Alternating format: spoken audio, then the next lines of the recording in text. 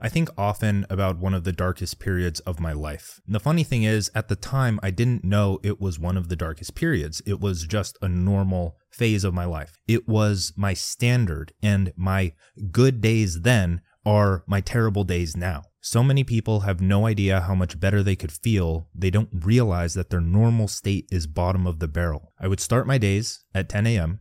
I would drive straight to the McDonald's, grab 2 sausage and egg McMuffins and a large iced coffee with cream, sugar, all of it. I would instantly feel like garbage, and I would just lay back down and binge watch episodes of The Office. And I did that until I got hungry again, and then I would either go somewhere to eat and just eat way too much food again, or I'd cook at home and just, again, eat way too much food again, like frozen burritos and all of the stuff where it just doesn't require any effort to make. And this was in college. I was taking online classes at the time, and I just didn't know how to manage myself. I saw the freedom of online classes as an excuse to adopt self-destructive habits. I barely did any of my schoolwork, and I would log on last minute to just complete the assignments, and I still passed with A's and B's, so that says a lot about the education system. At night, I would spend 5 to 7 hours playing League of Legends, and this was with or without friends, and at this point, I was just numbing my mind to escape the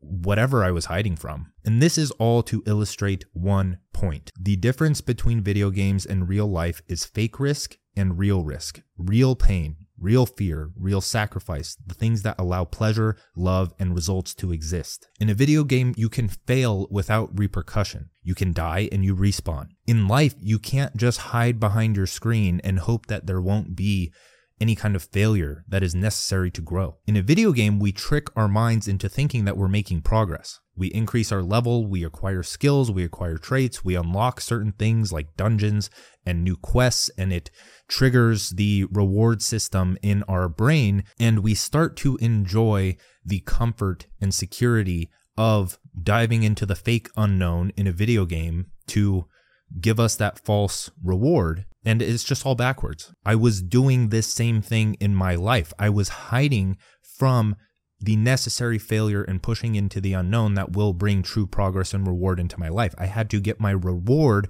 from something external. I had to get my reward from video games and food rather than pursuing my goals and making progress. The sleeping in, fast food, and Netflix binges kept me in a drip-fed dopamine sedation so that I didn't feel the need to pursue anything greater. Everything was fine because I let it be fine. My life sucked because I let it suck. Before we begin, I am once again asking you to pre-order my new book, The Art of Focus. It's more than just a book. It comes in a keepsake box.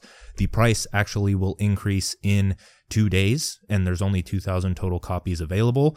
25% are gone. And by the time this YouTube video goes out, there's only 2 days, and I upload weekly. So this is the final update you're actually going to see on YouTube before the price actually increases. So go and click the first link in the description to actually check out what's inside. You don't have to buy, obviously, if you just go and click on the link to see what's inside. But if you want to be one of the first 2,000 to actually read the book, then you get instant access to the digital version that you can read on Kindle or Readwise Reader. And of course, the annual event, the Future of Work event, with a total of 5 to 6 speakers that we already have. That's going to happen in Q3 of 2024, and all keepsake holders, the people that purchase the box, get a private invitation to that. Let's get back into it. Your life sucks because of the thousands of tiny choices you made over the past year. You didn't make the choices that led to a purposeful career. You didn't make the choices that led to fulfilling relationships. You didn't make the choices that led to a healthy and aesthetic body. But Dan, what about my genetics and where I was born and the job that doesn't give me the time to blah, blah, blah, blah, blah. Yeah, those things obviously play a role, but you just made another choice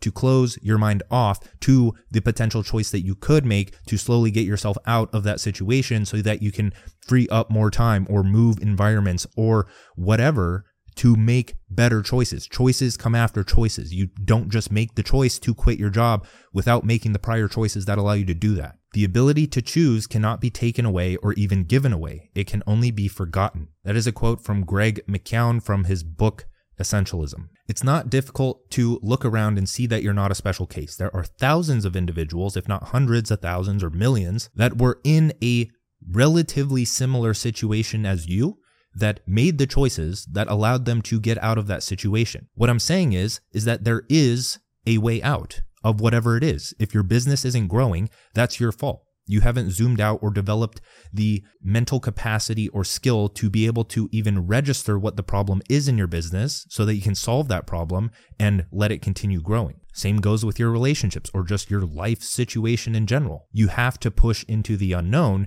in order to discover the skill, mindset, or whatever that allows you to then, from a higher level of mind, come back to that situation and solve the problem. The quote from Einstein, you cannot solve a problem from the same mind that created it. So increasing your mental capacity comes first. Increasing your mental capacity comes from pushing into the unknown, cultivating new skills, understanding new knowledge, and getting out of the known, the comfortable routine and cycle that you have dug yourself into. The quality of your life 1 year from now will depend on the tiny choices that compound into that life. You don't have to make perfect choices. It's actually better if you make mistakes. The greatest risk is no risk at all, because how else would you fail? Without failure, improvement is literally impossible. Without improvement, you don't have an aim for your life. Without an aim for your life, everything becomes meaningless. Becoming a better person is how you live with purpose. That was about tiny choices. And now we need to understand big standards. Broke people are okay with being broke until something catastrophic happens.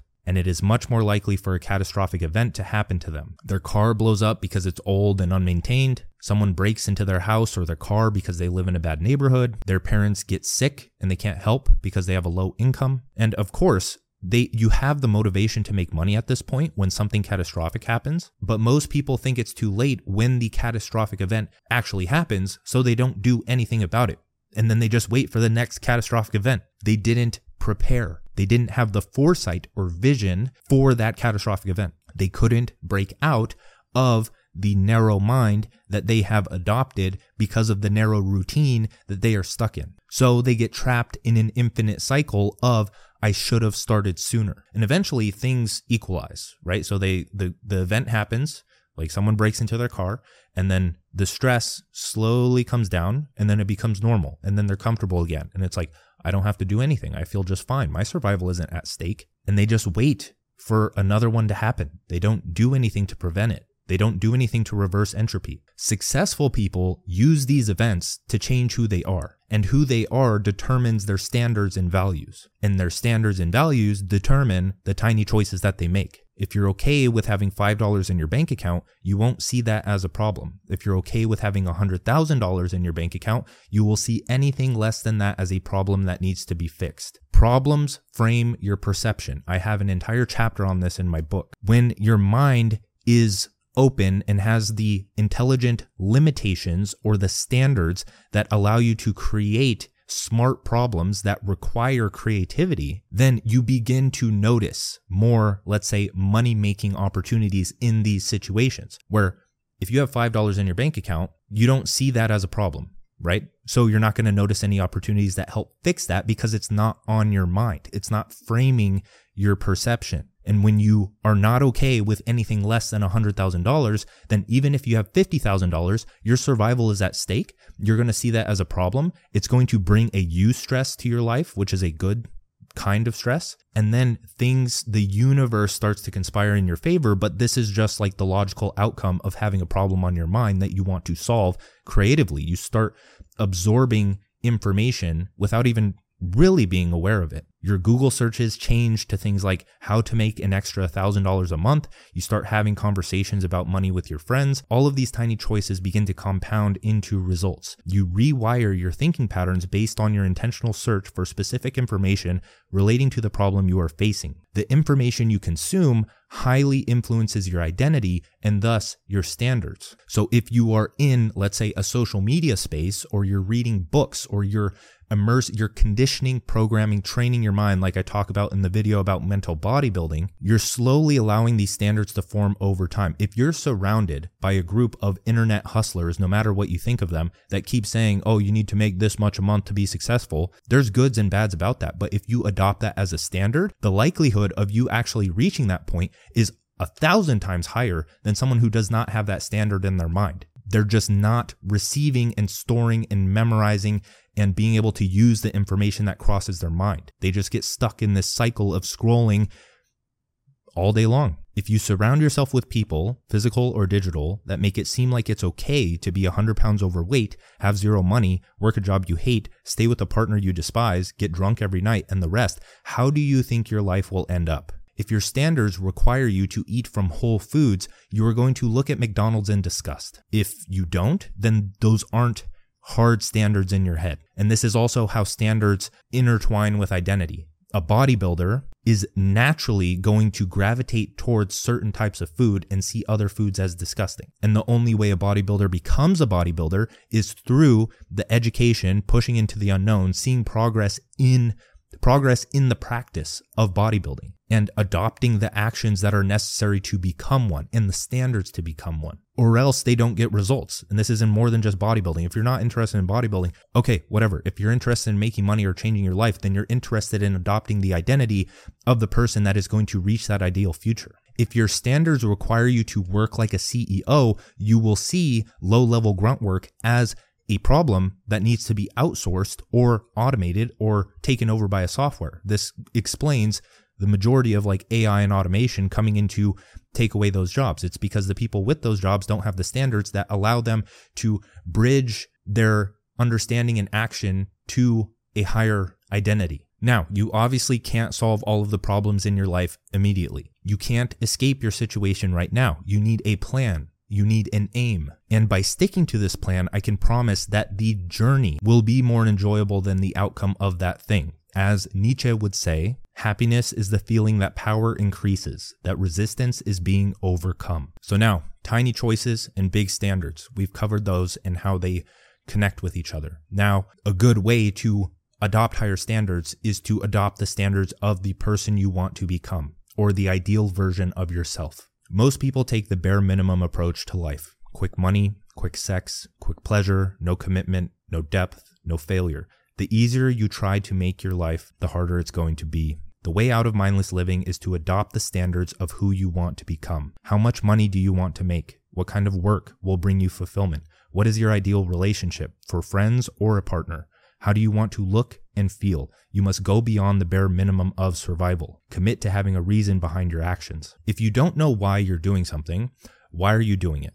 And if you do know why are you ignoring it? Are you advancing humanity by handing out 40 quadruple pumped caramel macchiatos at Starbucks, or are you making humanity sick and overweight? Why haven't you begun pursuing a more purposeful career or starting a business? Do you know why you are putting that food in your mouth? Are you aware of it? Do you understand how each nutrient interacts and creates a healthy state in your body? Why haven't you begun educating yourself on nutrition and training? If you live in your body, it should be your full-time job to learn about it. Do you know why you're going through the motions with a partner that was easy to get with? Do you see yourself with them for 40 more years? Why haven't you improved your social skills and your personal development to the point of being able to attract a better partner? Because in this case, most people just become incel? They become an incel because, as what we talked about earlier, they don't see the tiny choices that they can make to reach an ideal outcome. And then, as I said earlier, they close their mind off, and that's the choice they decide to make. It's cliche, but you only have one shot at this thing called life. The only person that can stop you from living a meaningless existence is yourself. Let's break down what creates better choices. Learning is the fundamental human drive. At birth, you are an information sponge. Your parents, friends, society, teachers, and bosses all project their worldview on you. Where did they get their worldview? From the same people, unless they question it. They got it from their parents, friends, society, teachers, and bosses. This is all that you know when you reach the age of, let's say, 12 to 18. And if we could put a number on it, you know less than 1% of the information available in the world. I would even say it's less than 0.001%. And that is the same 0.001% that every single other person knows because it was passed down by every single other person. That's what the matrix is. It's a web of expectations. And those web of expectations create your identity, which is the same as everyone else, and they get locked into the same routines, the same cycles. They get locked into the known, and they become slaves to it. Your identity limits what information you notice because you've only learned so much. You won't notice certain things if you haven't learned the information that bridges what it is with what you know. You won't understand intermediate information if you haven't learned beginner information. You can't advance from level 1 to 3. You are missing out on 99% of life for this reason. It's because, oh, I don't want to do that thing when it's the exact thing that will lead to you doing what you want. If I was exposed to the environment and information that made me a goth, I would notice certain likes and dislikes in music, people, clothing, work opportunities, outlooks on the future, and I would have a certain cycle of emotional states that I go through. If I drown myself in information that would lead to the identity that I want over time, I would spot opportunities related to that identity. This brings up the power of the internet. You can tend a digital garden or be thrust into a digital swamp. We've never had access to so much information, and I find it hard to believe that it isn't creating identities for the worse, and very rapidly. When you log on to social media, the default action is to follow entertainment and meme accounts rather than value creators. Almost all of them subject your mind to unwanted tenants that party like it's a frat house.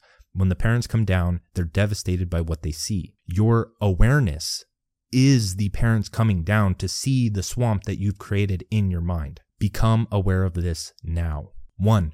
Unfollow anyone who does not serve the conditioning of better standards in your life. Even if it doesn't seem like it, and no matter how much you justify it, the people you follow subtly influence your actions. Slowly, then all at once, you become someone you may hate. 2. Take your time to follow valuable accounts. Valuable accounts challenge your worldview, make you think outside the box, and educate you on the skills necessary to reach a higher quality of life. This is not an overnight process. Again, you may not find the information useful at first. It takes time to bridge specific ideas that lead to understanding. You will probably find it boring until it's one of the most interesting things in the world. Follow one account, let the algorithm do its work, follow accounts that reply to the first account's posts. With time, you will create an environment that is conducive to your growth. The only difference between you and the person more successful than you is the consistent intention behind the information they consume. But what about taking action? You're acting every day.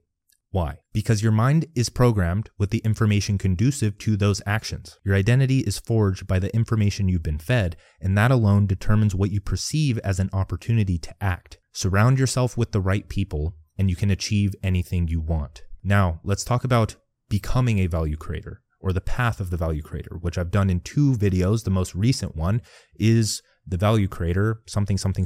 Why do people keep doing things they hate? I've always wondered this. Not like I'm a special little flower that never got stuck in that trap, but one who feels like he's escaped and can view the situation from a higher place on the mountain until he inevitably falls back down after crossing the peak. Praying for the weekend, dreading Monday morning, hiding who you are to make conversation with people you don't like working with, using the internet as an escape.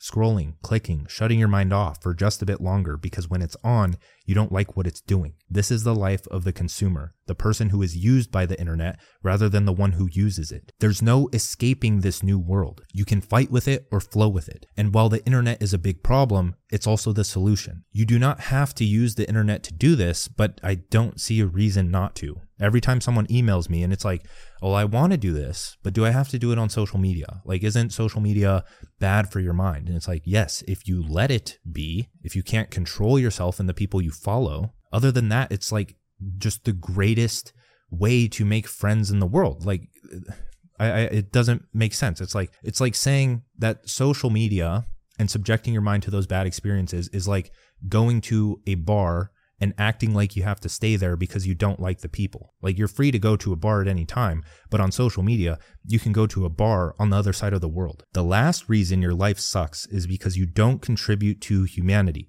You don't contribute to humanity because you don't have something so valuable that you can't help but share it. You don't have something valuable to offer because you are ignoring the problems in your life that beg a solution to be created. You are ignoring the problems in your life because you don't have clarity on how to achieve the goal that will solve them. You don't have clarity on how to achieve a goal because you have nothing to build, nothing to frame and guide your learning. A value creator is someone who has intention behind their inputs and outputs. They treat their life like a science project. And it's funny that, like, I'm writing this and it's crazy how I've conditioned my mind to think in my book, because everything that we're listing here is like chapter by chapter. It's kind of a summary of what's inside the book, really. Like your science project, building something, how to learn, it's all in there. So they treat their life like a science project, and they identify problems in their life. They educate themselves with the infinite resources available to them on the internet. They test the solution on themselves and distribute their experiences with writing. If you want to learn writing, go watch the Digital Writer series or the One Person Business series playlist. They package up the most helpful and streamlined solutions in the form of a product or service. That is how they make a living, by living with purpose. Becoming a creator is the cure for overconsumption. Writing is the vessel for distributing value. I write on all platforms. I don't care to compete with designs or images. YouTube is the only place that I actually have videos aside from the animations, but I rarely do those anymore. And this is just a written script. It's all writing. I just stand up here and talk and go over the points of my script. I gain a deep sense of fulfillment by using the internet as a place to curate good thoughts, but to organize and share them with others with the ultimate upside of doing what I enjoy to make a living, something that's in my control. This isn't about becoming famous. This isn't about building a massive following, although those things can happen. This is about distributing the value you have to offer in a place that can reach anyone with the opportunities that will change your life and career. You don't need a step-by-step course to join the online party. Write what you want to write. Talk to who you want to talk to. Get your name in front of people by not being a ghost. Get eyes on your writing so it can spread more with time. I just talked about that in the last video, how to actually grow on social media. If you really need the extra push, just look at the people that you have followed for a long time. Observe what they write about. Observe how they write it. Observe who they interact with. Observe what they sell to make a living. Piece the dots together and begin emulating them. If you don't have an answer, look it up. You won't get all of the answers in an instant. Be okay with that. If you know you are meant for more, start acting like it. You don't have to write, but I've tried it all. With writing being the fundamental mode of communication that has survived throughout human existence, it's a great starting point to discover what you truly want to do. Enjoy the rest of your week, my friends. Link in the description for the Art of Focus box, other things like 2-Hour Writer, digital economics, learn a high income skill, productize yourself. 7 Days to Genius Ideas. I haven't said that one in a while. That's a free challenge, my idea generation system. That'll actually be really helpful for writing if you want to go and download that one. I'm stumbling over my words. It's time to go. Have a good one. Peace.